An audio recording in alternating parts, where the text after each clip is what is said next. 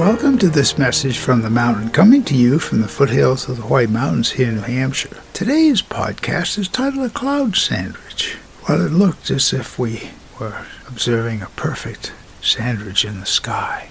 2 layers of white clouds with a wonderful filling of blue in the middle. It just reminds you of how many things remind you of other things.